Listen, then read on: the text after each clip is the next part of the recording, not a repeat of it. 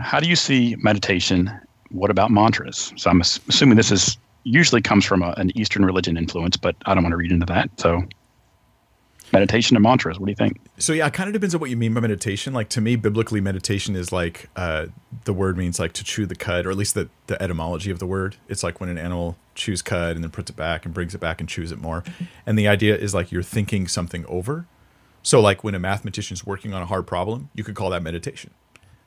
But in our culture, we usually use the term to mean something else. And when it comes to from Eastern religions, it can sometimes mean something else. So let me throw out a few thoughts in case that's the direction it's going, is sort of like a mindlessness kind of like.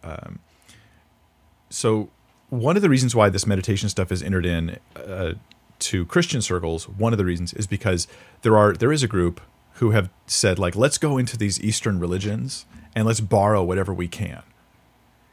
And that's a dangerous thing to do. This is something that's happened. Many people have done this through the years. They're like, oh, the Eastern mystics, like, let's kind of dig in there and let's get what we can from their behaviors and Christianize it. Let's kind of try to make it sort of Christian.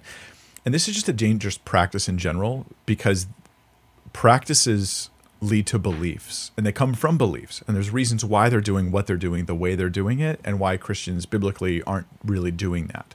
And so you want to try to make sure that your practices are consistent with what we find in Scripture. It's like the blueprint God gave us.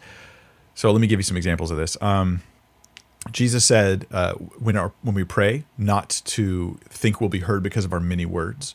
So some people will say mantras, and they think they're going to create something with their words. They're going to say it over and over and over again. They're putting it out to the universe.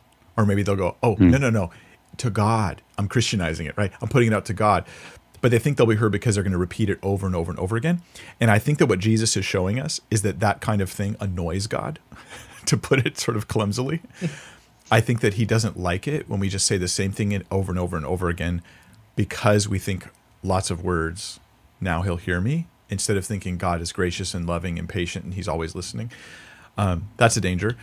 It also is akin to what we would see in the first century with magic spells, where they would use certain phrases and repeat them over and over again to try to create some sort of magical effect. And this is something God doesn't want Christians to be involved in. And Jesus, he comes into that culture and he doesn't teach us to do those things. He had the opportunity to tell us to do that. He didn't. So I think generally with meditation, I don't know exactly what they mean. Maybe they mean something that I'll consider more innocuous.